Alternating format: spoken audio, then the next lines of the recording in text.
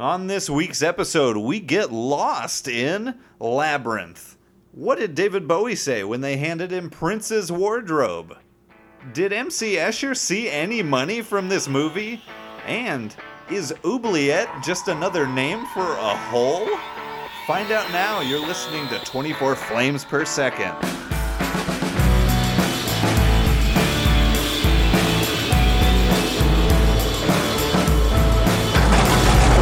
All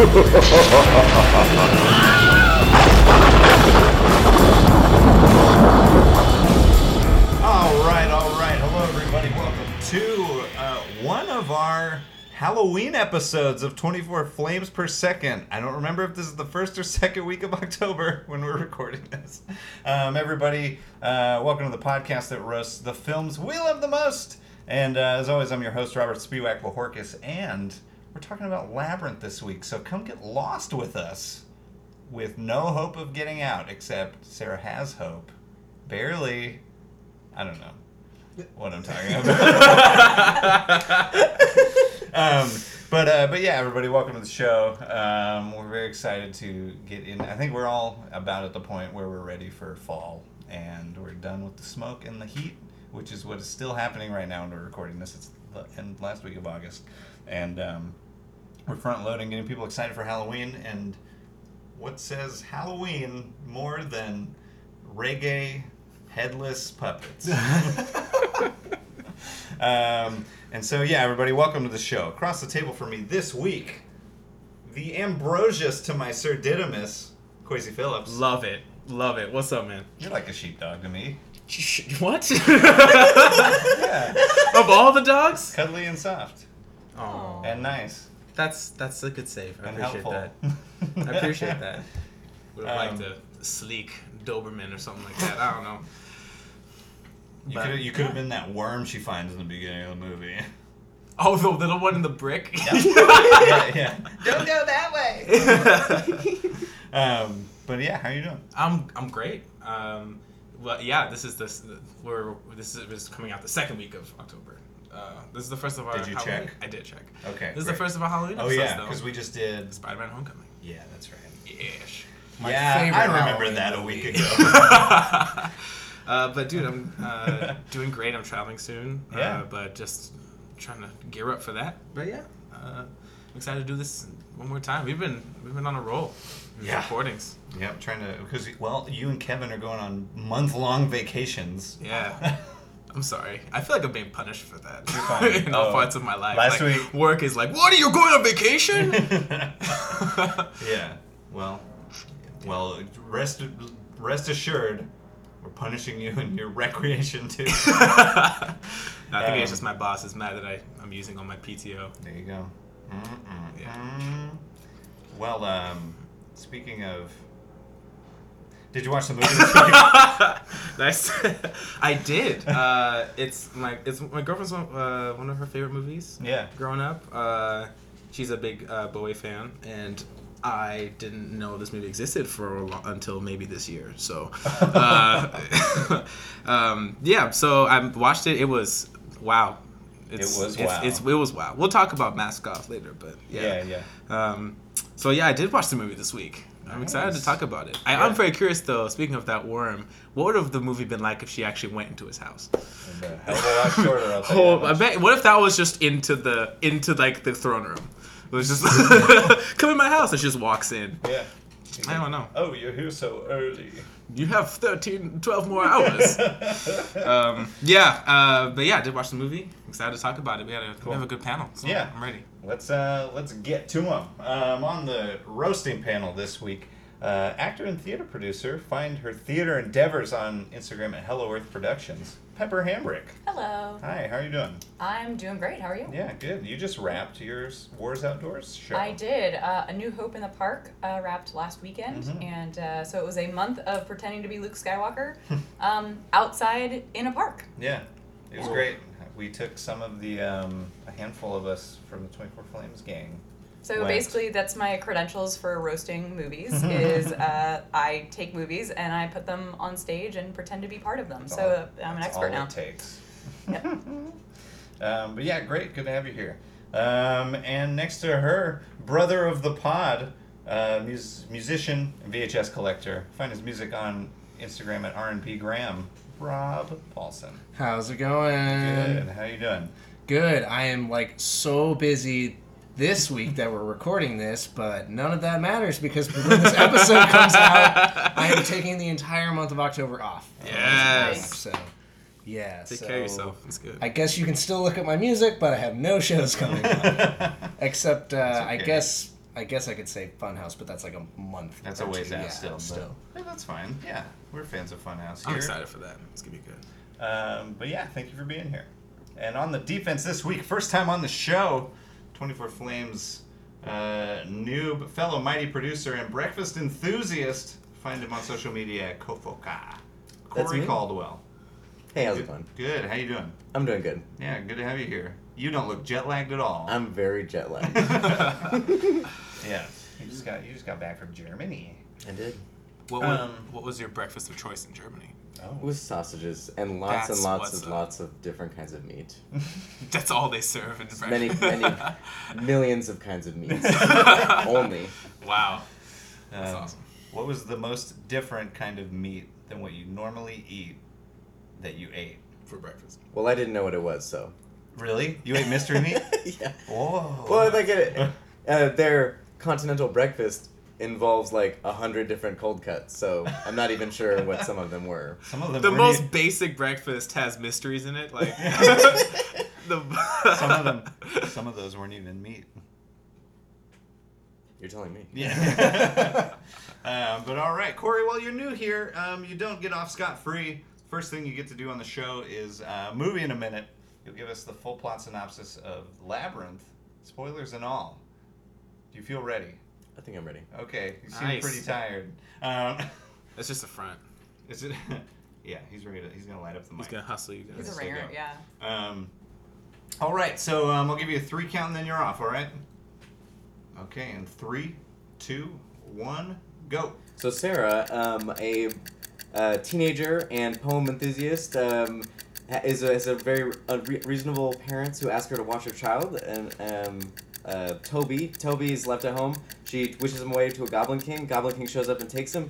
Goblin King's like, you have 13 hours to get the child back because you changed your mind. She goes through the labyrinth, meets a bunch of weird characters. One's pissing, his name's Hoggle, a dog that rides another dog.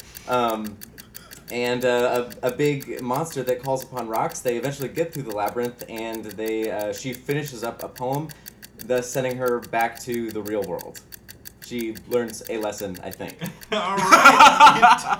And you did it. You did destroy. That was great. Not the first time a first comer's done it on their first try, but well done. Great all the same. I forgot that she's like an earthbender Muppet. He's friends with rocks. Yeah. That is he doesn't control rocks. They're his friends. I see. I'm sorry. They're my friends. By request, they show up. wherever they are, whoever's nearby. Yeah. But all right, great. Yeah, that's it. I have nothing to add. Nice. There's David Bowie. That's all. He's there. Oh, that's also very important. And his package. There it is. Also there. And very there. For all the world to see. It's very. And so, okay, great. Corey, then just kick things off. You get opening statements.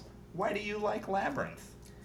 Well, there's a huge nostalgia factor for me, but I think the number one part about it that I like is as a fantasy film, it's not really steeped in a lot of lore or exposition. You're just thrown into it. It's very, I think, textural. You just feel the characters and the environments. It's being saturated. MC Escher is another part of it that I like. As far as the characters, I think they're cute. I think they're funny. I think the overall production being very practical, full of matte painting and hand-moved puppet characters are all things that I love. And love the soundtrack. I think the soundtrack's great, too. All right. Oof. Now, matte painting is just like when they paint the backgrounds and then... It's extending the scenes with actual paintings. So okay, I understand now. Right. Okay, very good. So roasters. First thing he said, first he said it was nostalgia, but then he said, we're just thrown into this movie. Let's start with the plot, shall we? Yes. This movie has very little substance, which is fine, I guess, but that's, I think, one of the reasons I had such a hard time just making it through. Mm-hmm. You know? And I felt like it couldn't rely on everything else, especially the music, by the way. Yeah. If I may, I think that, you know, as plots go, like, not every movie needs to be, like, really heavy on plot. I mean, there's, you know, that high concept thing where, like, she has to find her kid brother, and, you know, there's a very clear hero's journey that they set up. Like, it's pretty obvious. I think that would work for me a lot better if the different parts of the journey hadn't been pieced together from what seemed to be totally disparate imaginations. So for me, her journey is too much of a patchwork. There's not really any consistency or coherence for me in the tone of the film, or how we're supposed to feel about the characters, or like scene to scene. It just feels like, and here's a set piece with a dance, and here's a set piece, and I don't, and I guess they hang together because, like, they all take place in the labyrinth. But there doesn't seem to be any other rhyme or reason to it. And I think that's exemplified, especially by the David Bowie scenes. If I can see where if she's going room to room, there would be different things in each room, you know, figuratively. But, you know, and then you just throw, like, and here's David Bowie in the center of a labyrinth having a dance for no reason. Like, so to me, it's just too much of a hodgepodge. I can respect the practical effects and the efforts that were made, and even some of the themes, but it just doesn't hang together for me enough. What do you think? Yeah, I think that's a fair criticism of the scenes being sort of disparate. But I feel like for me, what I notice is some of the elements of this fantasy story you see other places like Wizard of Oz. They are experiencing these little vignettes with these characters, and they learn a lesson at each point. And in here, as Sarah's a fantasy fan, she's clearly a fan. You see in her room, she's reciting poetry. And as a kid, I think that there's something you said about it's a little bit meta enough that they've stripped that away and only had the feeling of the fantasy that they're experiencing. Mm-hmm. That she is in a fairy tale, and it's completely nonsensical. And the point that she says that it's not fair and it doesn't make any sense throughout it, in an Alice in Wonderland way, and less like these things represent parallels in her life that she's meeting the challenges. I think that there's sort of another perspective on that versus just saying that they're totally separate. I'm so glad that you brought up Wizard of Oz like this early on, because like I kept thinking like this reminds me of how like I heard didn't like Mark Hamill say that like he was inspired by Dorothy when acting at the Luke Skywalker part, and I was like, wow, that makes so much sense as to like the problems there, like, but like I kept thinking watching Jennifer Connelly, you know, especially in the beginning, how just embarrassing like her character is, like Lancelot, someone's been in my room. I hate you. I wish the Goblin King would come and take you away. Yeah. To be fair, she's 14 and she doesn't have anyone to act opposite. She's 14 in the. She was. No, she's supposed to be 50. Her character. She was 14 or 15 when she auditioned for this movie. Okay. Like, so she is a very young person who is given. It's very difficult to act by yourself. So there is that part of it. But I also agree with you. Yeah. You mentioned that there's no parallels, or there are less parallels. I thought that was the point of the dog, like with the name. What's the name of you in this? No. Oh, Sir Didymus? Sir Didymus. That's the dog, right? He's the little guy riding. He's the little fox guy. The dog He's on the dog. The dog on the it's dog. my sworn duty to protect the bridge or whatever. So are there any other parallels in the characters and their role in the movie? Oh, you mean like? Wrong? I mean, I know there's like in her room. There's like this big pan around all her junk in her room. And you see David Bowie. There's a little stuffed Didymus. Oh, is there? Right, and next to like a labyrinth tabletop game, the little like roll the marble around, and then a book that says Labyrinth. So yeah, it's really unclear the whole time if I'm sorry, Sarah, is it? Yeah. Like, does she need help? Like, I mean, because like if think about it, like all this is like in her head, right? Maybe not, but like that was the impression I got, was that she was just like losing her goddamn mind, like frying balls and like saying all this shit. And like, and you know, yeah, like she sort of like learns a lesson here and there. I guess like at that one point, she learns that all this stuff is just junk, you know, or whatever. Like, you know, it's all just material. And then like at the end, I guess she learns that like David Bowie like has no power over her, but I mean, if this allegory or if this movie is like an allegory for anything, it's that David Bowie was definitely involved with girls that were far too young for him. Oh God. Ooh. Well, I want to make that statement about people's real lives. That seems, yeah.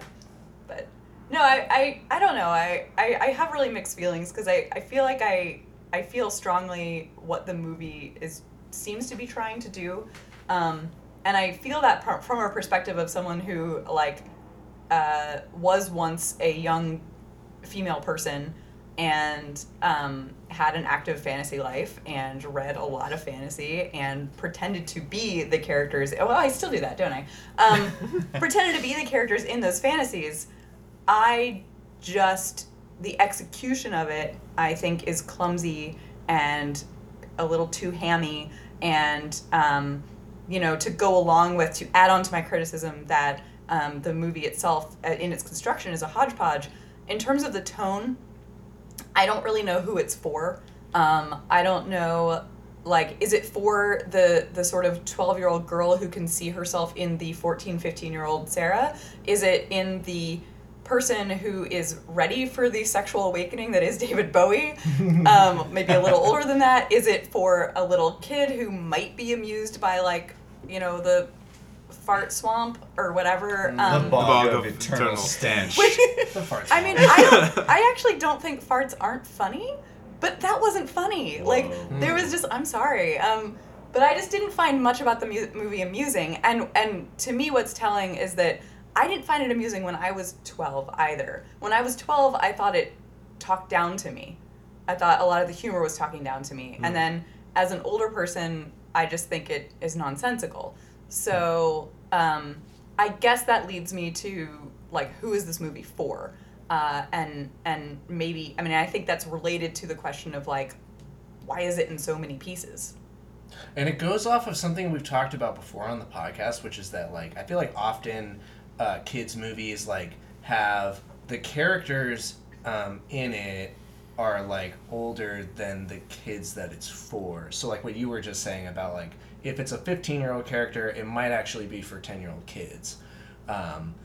Because, you know, it would be more interesting to a 10-year-old than to see themselves on the screen than to maybe see an older kid that they might look up to or something. But, yeah, like, if the movie is almost trying to be kind of this coming-of-age thing where she's, like, learning lessons and, like, and moving from being this kind of younger child into the next step of her life, does it hit that mark? I don't know. For you, I don't know. I'm not sure. I think for me, when I watched it, I felt like it was for me. I think everything in it. At like what age? How old are you? Well, I mean, I think I was probably like a young teenager, maybe 13. Okay. I think for me, it had everything that I wanted out of a fantasy film, just in there. I think going older than that, nostalgia part stays there, and now I more appreciate like what the film is rather than what it's about or the plot itself. I think there's so much there that I enjoy now and look past some of those structural elements where either it's mismatched or tonally. So right. Are you a David Bowie fan at all? Yeah. Okay. Because I was thinking, and I didn't mean to, like, totally just, like, you know, go right into the David Bowie thing, but, like, you know, I was only saying that because that one dream sequence where he's dancing around her felt a little too on the nose for me.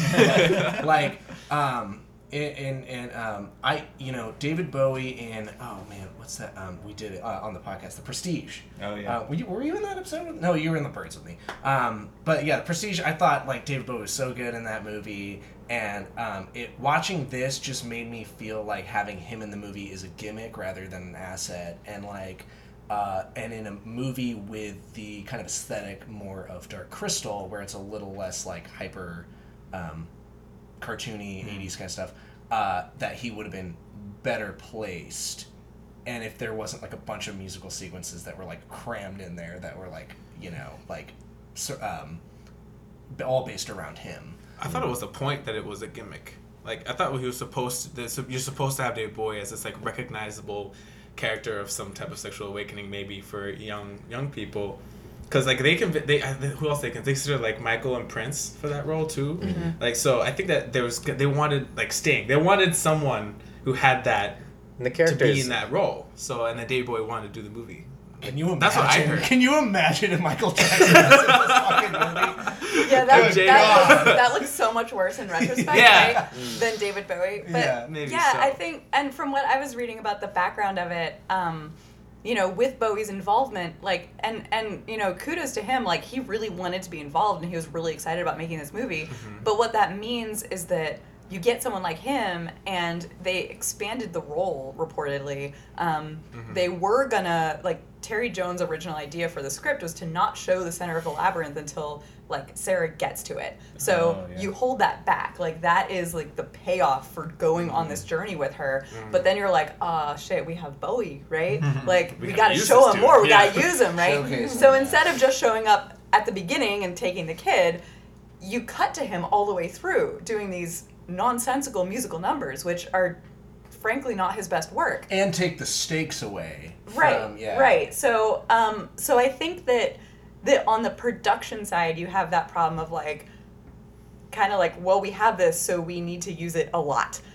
When you probably don't need to do that. And so I think that leads to some of those structural issues that, you know, that coup of getting him kind of backfired in a way. Even though I think in a way he's perfect. Right? There's something about like how he looks, and I think the acting is difficult, but I think he's suffering from the same thing Connolly is, where he has nobody to work with. He has puppets and he's got Right, they are the only two. They are the only two humans. So it's a difficult job to ask someone to do. Right. And And then you insert him into a lot of it. It does kind of lose its power for him. yeah, he just plays with those like EDM balls the whole time. Yeah.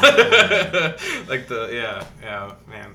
I mean, the character was originally designed to be a rock star, so I think it doesn't totally take that away by having him present throughout the whole thing, being David Bowie as a rock star. Right. He's the costume, all of his props, they're all meant to be, you know, reestablishing that even if he wasn't David Bowie, he would still be that. But that doesn't make a lot of sense with the payoff. But then we miss out on so many great musical numbers if you like the soundtrack. Do you think that the baby that plays Toby, who I believe is also named Toby, Correct. Toby Proud. What He's is the that true called? Toby. What is that called when the actor has the same name as the character? Like, you know, like the I don't know whatever. what it's called. Easy writing. Eponymous? I don't know. Do you think that child Brilliant grew casting. up with some like deep-seated I trauma? was thinking that the whole With, time. like, where they, too, to this day, whoever that person, adult now, has, like, dreams of David Bowie, like, screaming in its face, like, or their face. I think babies are tougher than you think.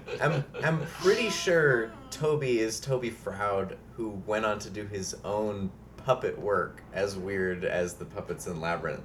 Oh, Quasi fact check over here. Because that would, like, that's some...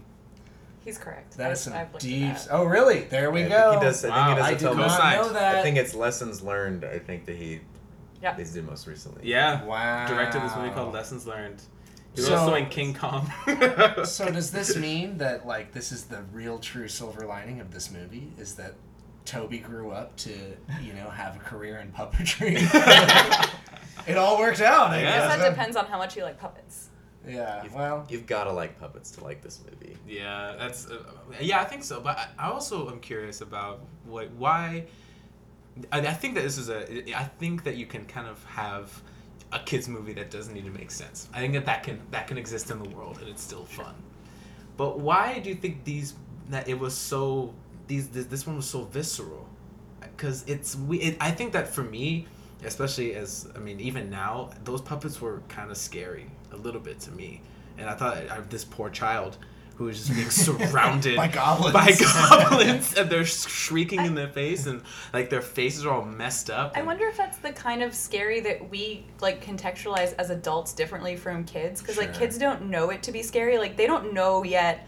Like that baby, the age he was in that movie, he doesn't know yet what is real and what is not real. He doesn't know like what is normal to see and what is not normal to see. Whereas like, you know, it's not kids who think clowns are scary. Right. You know, it's adults who are like, what's going on with that guy? Kids can recognize differences though. That's and they true. Can recognize, that's true. Like, so I just don't I don't maybe. know. I think you're right, yeah.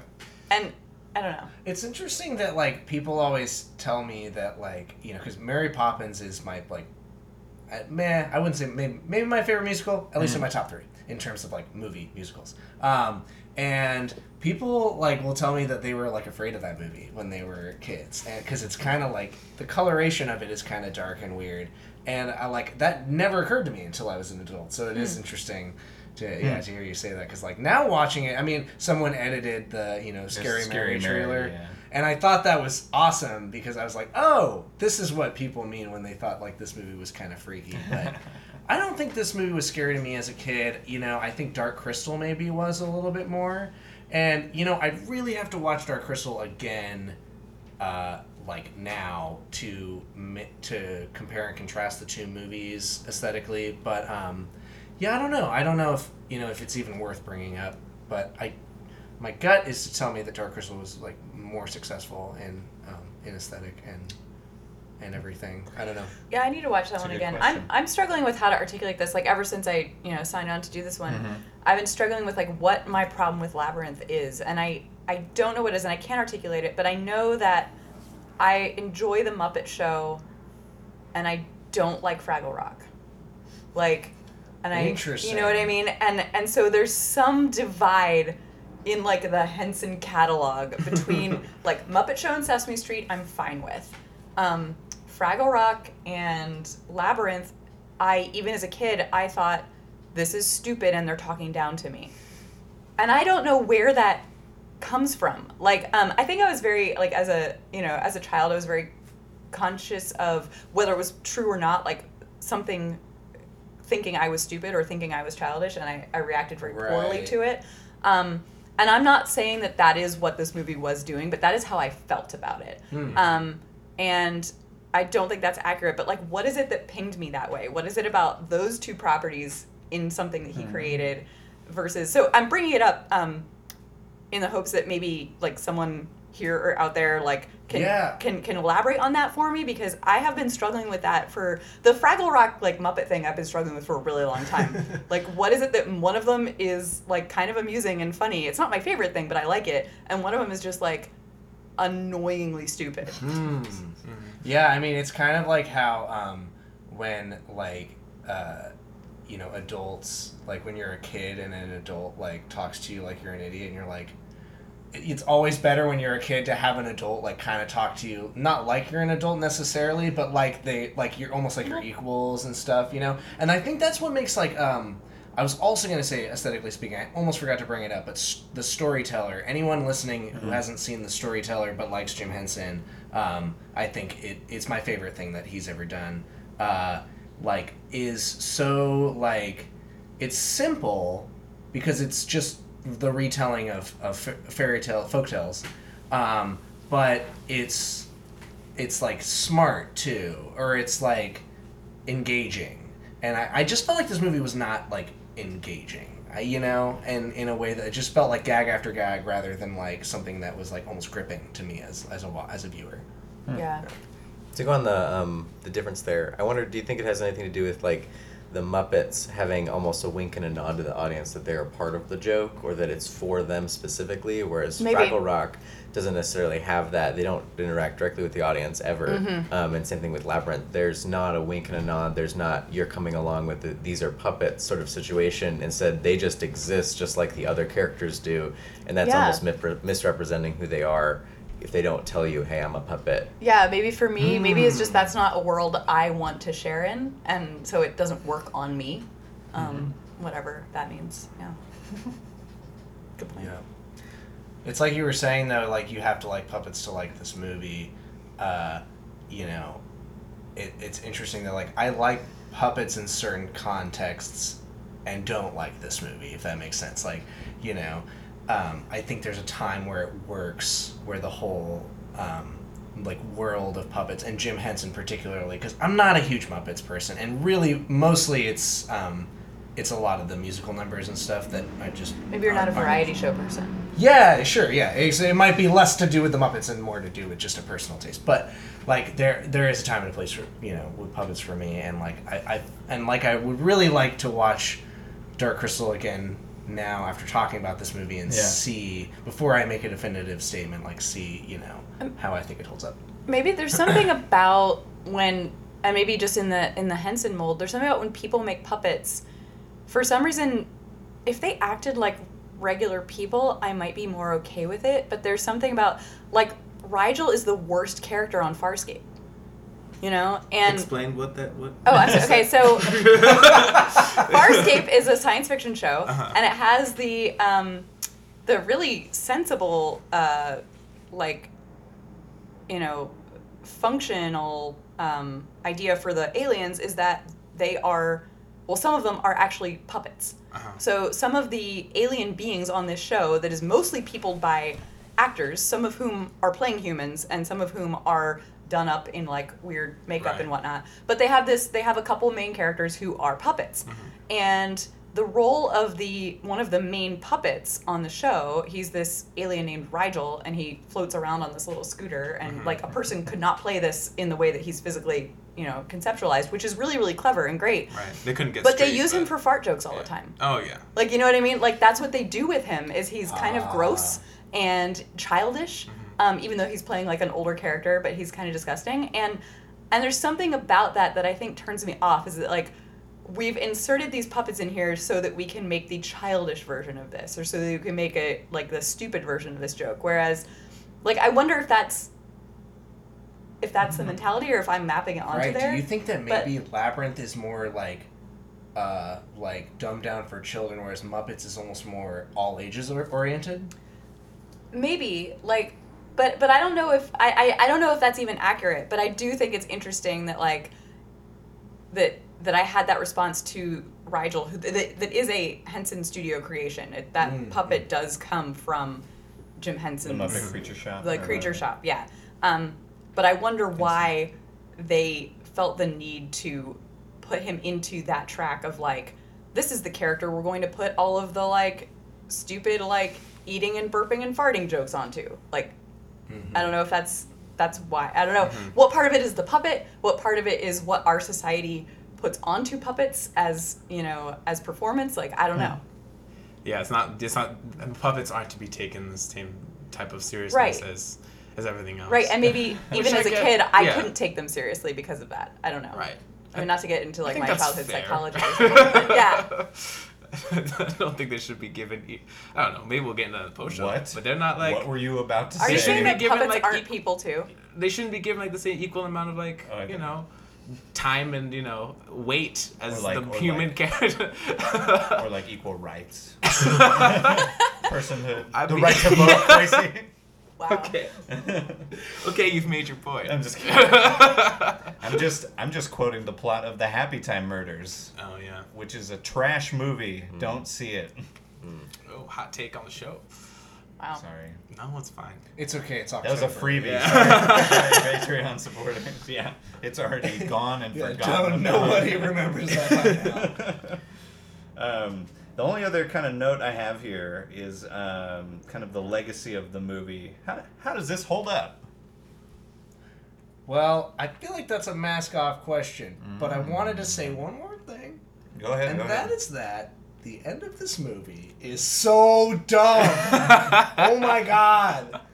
Sometimes I'll need you to come around and have a party. And then they just, and I was like, oh, and I thought it was going to like zoom out and David Bowie was going to be like sitting there spinning his like testicle bubbles.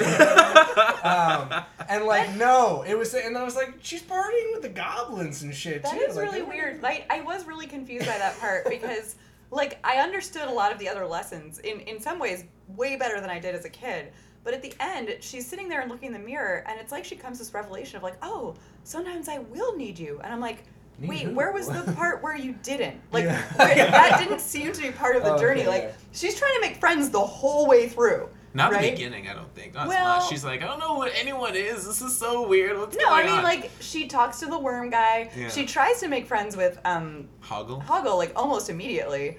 Even though, like, I don't understand, like, if we're supposed to even like him. He's he's fighting. He's fighting, yeah. Yeah, anyway. His own but as a friend of mine pointed out, like, when the first person you meet needs to be the Scarecrow.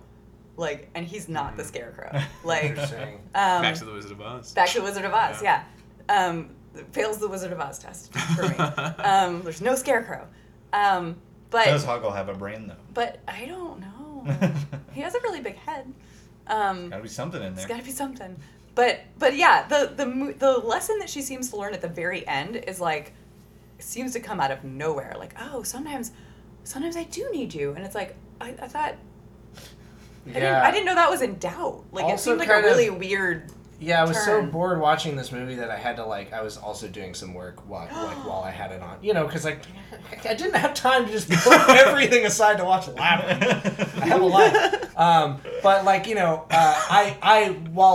while watching it, you know, passively or not, I was like, oh, I just kind of assumed like, oh, if there is a lesson or whatever, it's that like she needs to kind of like grow up a little bit and learn to and not just like hate her parents and actually like realize that her family, i.e. the baby, is important and everything. And I was like, oh, I guess I had all that completely wrong, because like at the end of the movie it's just like, no, instead I'll just party with fantastical creatures. And it's like, oh, okay, I guess that was the plot, that was the whole movie. Cool. Peace. You know, like, I don't know. Is it real? Is it real, or is it just in her head? Let's hope it's just in her head, or not. I don't know. I don't. What do you think, Corey? Well, I think this also comes back to another thing y'all said about like the tone of being dark and for children. I'd point out some little elements that come throughout the film that are not very overt, but things like her parents saying, "We wish you had a date," and her coming into the world, and then the first things that she's experiencing are like Hoggle's pissing into a river. That she thinks that the fairies should be a different way, but actually they bite. Everyone there is there to mislead her. She doesn't feel that it's fair. Coming into this world of basically built out of the things that she loves, the fantasy world, Escher paintings, the stories, the fairy tales. She's going into this world that's basically showing her the real world is out to get her. It's out to manipulate her. It's not good. Yeah. She's coming from this idealistic fantasy thing, and the trade-off is David Bowie coming in here as this overtly sexual opposite thing, and he's like, give me a child, obey me, and I'll give you everything. Sort of the parallel there is putting away childish things or going on to the darker, more inconsistent and not idealistic real world. So I think when she comes back and saying, oh, sometimes I will need you, is it saying, oh, I can have these childish things and I can retain this part of me without giving it up, just like she said no to David Bowie in the end, that she didn't have to give it up. So I think, although it's not totally clear, because I don't think it's just that kind of movie to lay out a message like that, right, there is a message in there in small pieces, you know. I can fuck with that. Yeah. Sure, why not? I mean, I don't know. Are we masking up soon? Yeah. Okay. Soon. I accept that that's there, and I saw it much better this time through than before. But yeah, I just don't, and without having to like hammer it home, I just don't think the movie holds up in that way. I can see that, and I can see the things that like people like about it, but just like as a film, I just don't think it's not successful. It's not successful. You know, just as a work, you know, for me. Mm-hmm. Wow. That's my statement. Now we're laid it down. Lay it down. But yeah, we're about at mask off time. So Corey, how do you really feel about Labyrinth? I just love puppets. For me, I would love this movie no matter how many times I rewatch it and see how it doesn't fit together and how the acting is garbage. Right. And it just, you know, every time you watch it, I feel like you see more of the seams, but for me, I just continue to love all of it because I love the magic of the puppets and I love the presentation of a fantasy world, even with live action elements. And that's just straight faced. This is the puppet world, and we're just gonna do it that way. We're gonna have fake everything. It's gonna be all built together. It's gonna be constructed, and without that being an issue, without like it's even got full on musical numbers. I think it's just for me having a fantasy there, not being high fantasy, but still being just this is exactly how it is. Whereas something like Dark Crystal, I also love for the same reasons, but that's presented without any elements that would conflict. There's no real people in it. There's no, there's nothing as a part of the Dark Crystal that recognizes that it's fantasy. Whereas in Labyrinth, they're live action characters and they're saying, here are these fantasy things in this world, and they interact with it and they point it out, just like she has all those things in her room. So in this one, just being able to have that and say, hey, here's this magical, ridiculous puppet world where everything in it doesn't make any sense, but it's presented that way anyways, is the part of that I like about fantasy. And while other things I will like because they're well constructed or they're a better work, this one is totally, I think I said at the beginning, like textural. They're just things in the movie that I like, and there are a lot of them, and it's full of them. I can see now. Okay.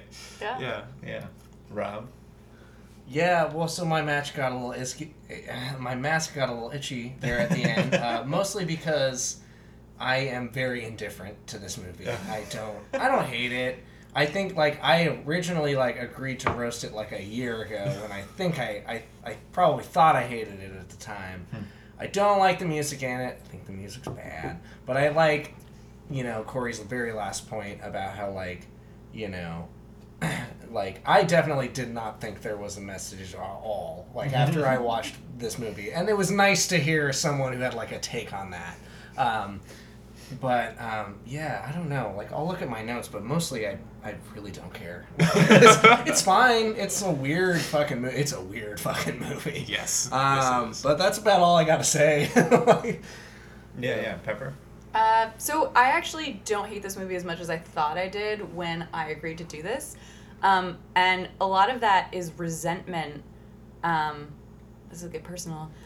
So many people my age and in my peer group love this movie. Amen. And there's something about, everyone having this shared experience with this thing that you just, I'm sitting there in that party, I'm sitting there in my college dorm just going, I am completely alienated from everything that's happening, that made me really not like this movie. Apparently watching it alone is better, strangely enough.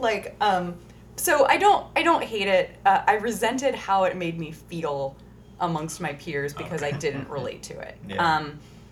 But I do want to say that and this is possibly contentious, I actually responded really strongly to the weird sexual really overtones between Sarah and Jareth, partly because and let me finish before you say anything. No, I'm just because I think that I assume that a lot of people go through that phase where you are just figuring yourself out, you're very young, you're too young to really be thinking about those things, but you're seeing it in culture and society, and oftentimes you will map something that looks like that onto an older figure, right? Mm-hmm. You will, I had a crush on, Sherlock Holmes, but, because I'm weird, when I was, her age, right? Mm-hmm. And I really liked how the movie kind of pulled out that part of it, and he was treating it with utter seriousness. It didn't actually feel creepy to me, because he is a fantasy character, and she's in a fantasy world, and he was treating it with seriousness, and she was saying, no, I am not ready for this. I'm not going there, right? Mm-hmm.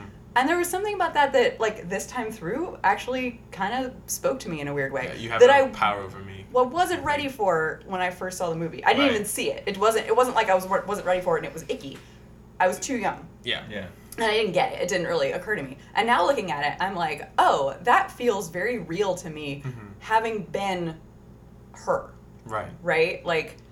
And not in a, he didn't seem creepy to me. From her perspective, that seemed like a totally natural, part of development. If that sounds, I don't know, is that too personal? Yeah, but, it's really easy to rag on like David Bowie in this movie just for the sake of like roasting it. But I didn't feel like there was anything that was like inappropriate at all, like in this movie. No. And it's really easy to be like, well, there's a huge age difference there, so it's inappropriate. And it's like, yeah, but nothing actually happens, and like there is that part of like, you know, human sexual development, like where you have to go through this phase of like, what is an appropriate response? Like, what is an appropriate figure of attraction? Like, all that kind of stuff. And I liked getting that from the movie this time through that I hadn't before. But I do think it's funny, like, I was sitting there going, like, oh, wow, when I first saw this movie, I was way too young for David Bowie, and now I'm, like, way too old for everything else in it. That's right. Yeah. That's interesting. Crazy. Oh yeah, this was a weird movie, man. I don't know. I so also, you didn't, like you said, you didn't even know that. I didn't know. You were not really aware of this movie. I had it's nothing about this until that is it came up to me. When we were talking about it for the podcast. I mean, I didn't grow up with David Bowie as much. It was my house was disco, Prince, Michael Jackson. It wasn't a lot of Bowie and Sting and stuff. But yeah, so it didn't even come close to like my consciousness until we were talking about this movie for the podcast and something else, and so when I watched it, like same lens. I think also we're used to kind of having kids movies nowadays having a lot for us, a lot for older people, and so you're gonna have the fun, visual attraction of this movie, but you're also gonna have seriousness and something that you can come to. And I think that I was looking for that a lot. I saw there were a couple of times some of the rocks in that dungeon were having really funny one-liners sometimes. I was like, this is I got this pretty fun. And there's some little things that you can recognize as an adult. But I also saw it's like this is just for the kids to just play, have fun puppets running around, being silly, enjoying themselves, having like little soft moments with like these not real things in this little fantasy world. So. I saw that when I watched the movie, and I think it was good for that. The music was for kids, I think, for the most part. And yeah, you remind me of The Babe is like it's like classic kids songline. Sure, yeah. But like the I don't know, having the music video of everything else. I could not like tell you a single like melody line. Like I could not recall like watching this movie again like. No, like nothing got stuck in my head. I thought his singing was bad, like an off key half the time. It's like none of these songs are catchy or like stuck with me. I think that was my biggest problem. Maybe you're right. Same with we played it again before the podcast. Like oh yeah, that was in there. That was in the movie. Yeah. So I don't know. I'm probably same with you, Rob. It was fine. It was a cool thing that happened to me, and I'll probably fucking never weird. watch it again. I don't really care about it. Kind of how I feel about it. But in the realm of puppetry, I don't know how this ranks in the film puppetry. Like, I don't know how this ranks, but it's not up there for me. I think all the claymation movies and all those puppets. I think that's like the top tier. Wallace and Gromit forever. Those aren't puppets. What are those? Stop motion. Yeah. What is the difference between controlling things in real time and not? Tweet at 24. Yeah, thank you. That's a huge difference. If you anyways, I seen this when I was very young for the first time. Like I was probably 8 or 9 or something, and I remember really liking it. Yeah. And then I watched it. I know I've seen it. Like, I'd watched it with friends in college, that other friends that were fans of mostly David Bowie. And then, like, it was in theaters not too long ago, and I saw it in theaters. And that was fun to go see it with people. Because most of the time it's been, like, small groups or by myself. And my opinion has gone down in the movie since then. So it's only gone down. I don't think it's, like, I think it's fine. Like what you said. Yeah. I think that there's some problematic things in it that that we didn't get into here that I want to talk about on the post show. That I've kind of just been thinking more about lately. That I think it's funny to call them out, but like they're still like I think there's like underneath the surface they're like kind of like ugh. Okay. And other than that, though, like I think that some of the dialogue is really, really bad. Like, what did I write down? Well, come on, feet. Yep. You don't say that to yourself. Nothing tra-la-la. Oh, that's a great line. Is it? That's a great line. But yeah. It's other than that. I think it's enjoyable, but not like it's not gonna. I don't think captivate like a room of people all at once necessarily, especially people that do not know what it is before you put it on. But yeah, that's pretty much how I feel about it. I think it's like, as a legacy movie of Jim Henson, I think that now that he's like, died, I think that it got blown up a little bigger. But other than that, like, I think it's fine. I think that's where that's where a lot of the table resides. It's just like the it's fine. Straight-faced emoji. It can exist. Yeah. It can be allowed to exist. We don't have to Fahrenheit 451 Labyrinth. All Labyrinth copies of Labyrinth in the world. But yeah, that about does it for this episode. We are gonna keep talking about something in the extended play post show for all you lovely Patreon supporters. Yeah, and those potential Patreon supporters. Ooh, those thinking about it Patreon supporters. So yeah, if you are interested in that or any of the other fun stuff we do, the hot takes, the drink-alongs, the as yet to happen Robert having to watch Zack Snyder movies, head over to our patreon.com/24flamespod and check it out. There's a bunch of goodies over there now that you get access to just by joining. So yeah, check that out. Thank you all for being here, Pepper, Rob, and Corey, and Kwesi for hosting. And other than that, what else do I say? Do we have anything to plug? No. And so, we don't have anything. It's October. Yeah, it's October. Happy. I don't know what I'm doing. Oh, Halloween month. Hey, if you're actually, I do have something to plug. If you're in Seattle and like film festivals and seeing movies, whether they be short, hopefully, well, it's mostly shorts. Nifty, which is the world's largest youth film festival that I program for and used to work for here in Seattle, is the last weekend of October this year at the Cinerama opening night and the SIF Uptown the rest of the weekend. There's probably almost 300 films that we're showing that weekend that are all from directors younger than the age of 25 from around the whole world. And it's great and very inspiring, yeah. And I'm blown away by the content every year. It's amazing what people have access to doing now that's different than it was even 5 years ago. And it's a great organization that supports youth creativity and filmmaking that is worth supporting. So go check it out. Yes, Pepper. Sorry, I have a plug. Go ahead. And might not be on this podcast before I do it again. So in February, I will actually be teaching a class on Sherlock Holmes on screen at SIF, at their education center. So that will be 3 Wednesday evenings in February. You can go to the sif.net website and pick up tickets. Cool. Oh, wow, that's awesome. Yeah. Great. Are any other plugs waiting out there to shake out before I do the rest of everything? No? Great. There's probably a hot take coming up this weekend. In a perfect world, there is. And so keep an eye out for that on our social media. We'll be going live on Facebook Live sometime this weekend, coming out and talking about a movie that we just saw in theaters. So check that out after it's live. It'll only be available to Patreon supporters. So as I mentioned, go to patreon.com/24flamespod to get more details, information about that. Okay.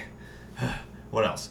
Wherever you listen to podcasts, be it iTunes, Stitcher, Spotify, whatever, subscribe, rate, leave a review so more people can find the show. We can use that feedback to make our show better.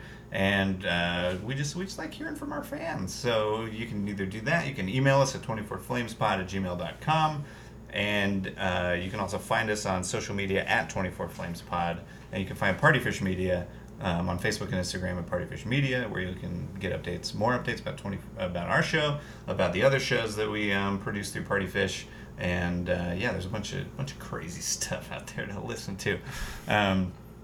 And so other than that, I think that about does it. Everybody, thank you for listening to this episode. Happy Halloween in a couple weeks. Next week, I don't know what movie it is, but I think it's a spooky one. Kwesi, are you looking it up? I may just be looking it It's up. is it Cabin in the Woods? That next week on the podcast. No, it's Halloween. We are doing the original Halloween. The original Halloween. Yeah, I'm on that one. I've never seen that. Yeah, it's to celebrate the new one coming out, which is a direct sequel. And so, yeah, everybody will catch you next week. Thanks for listening. Bye. Bye. Bye.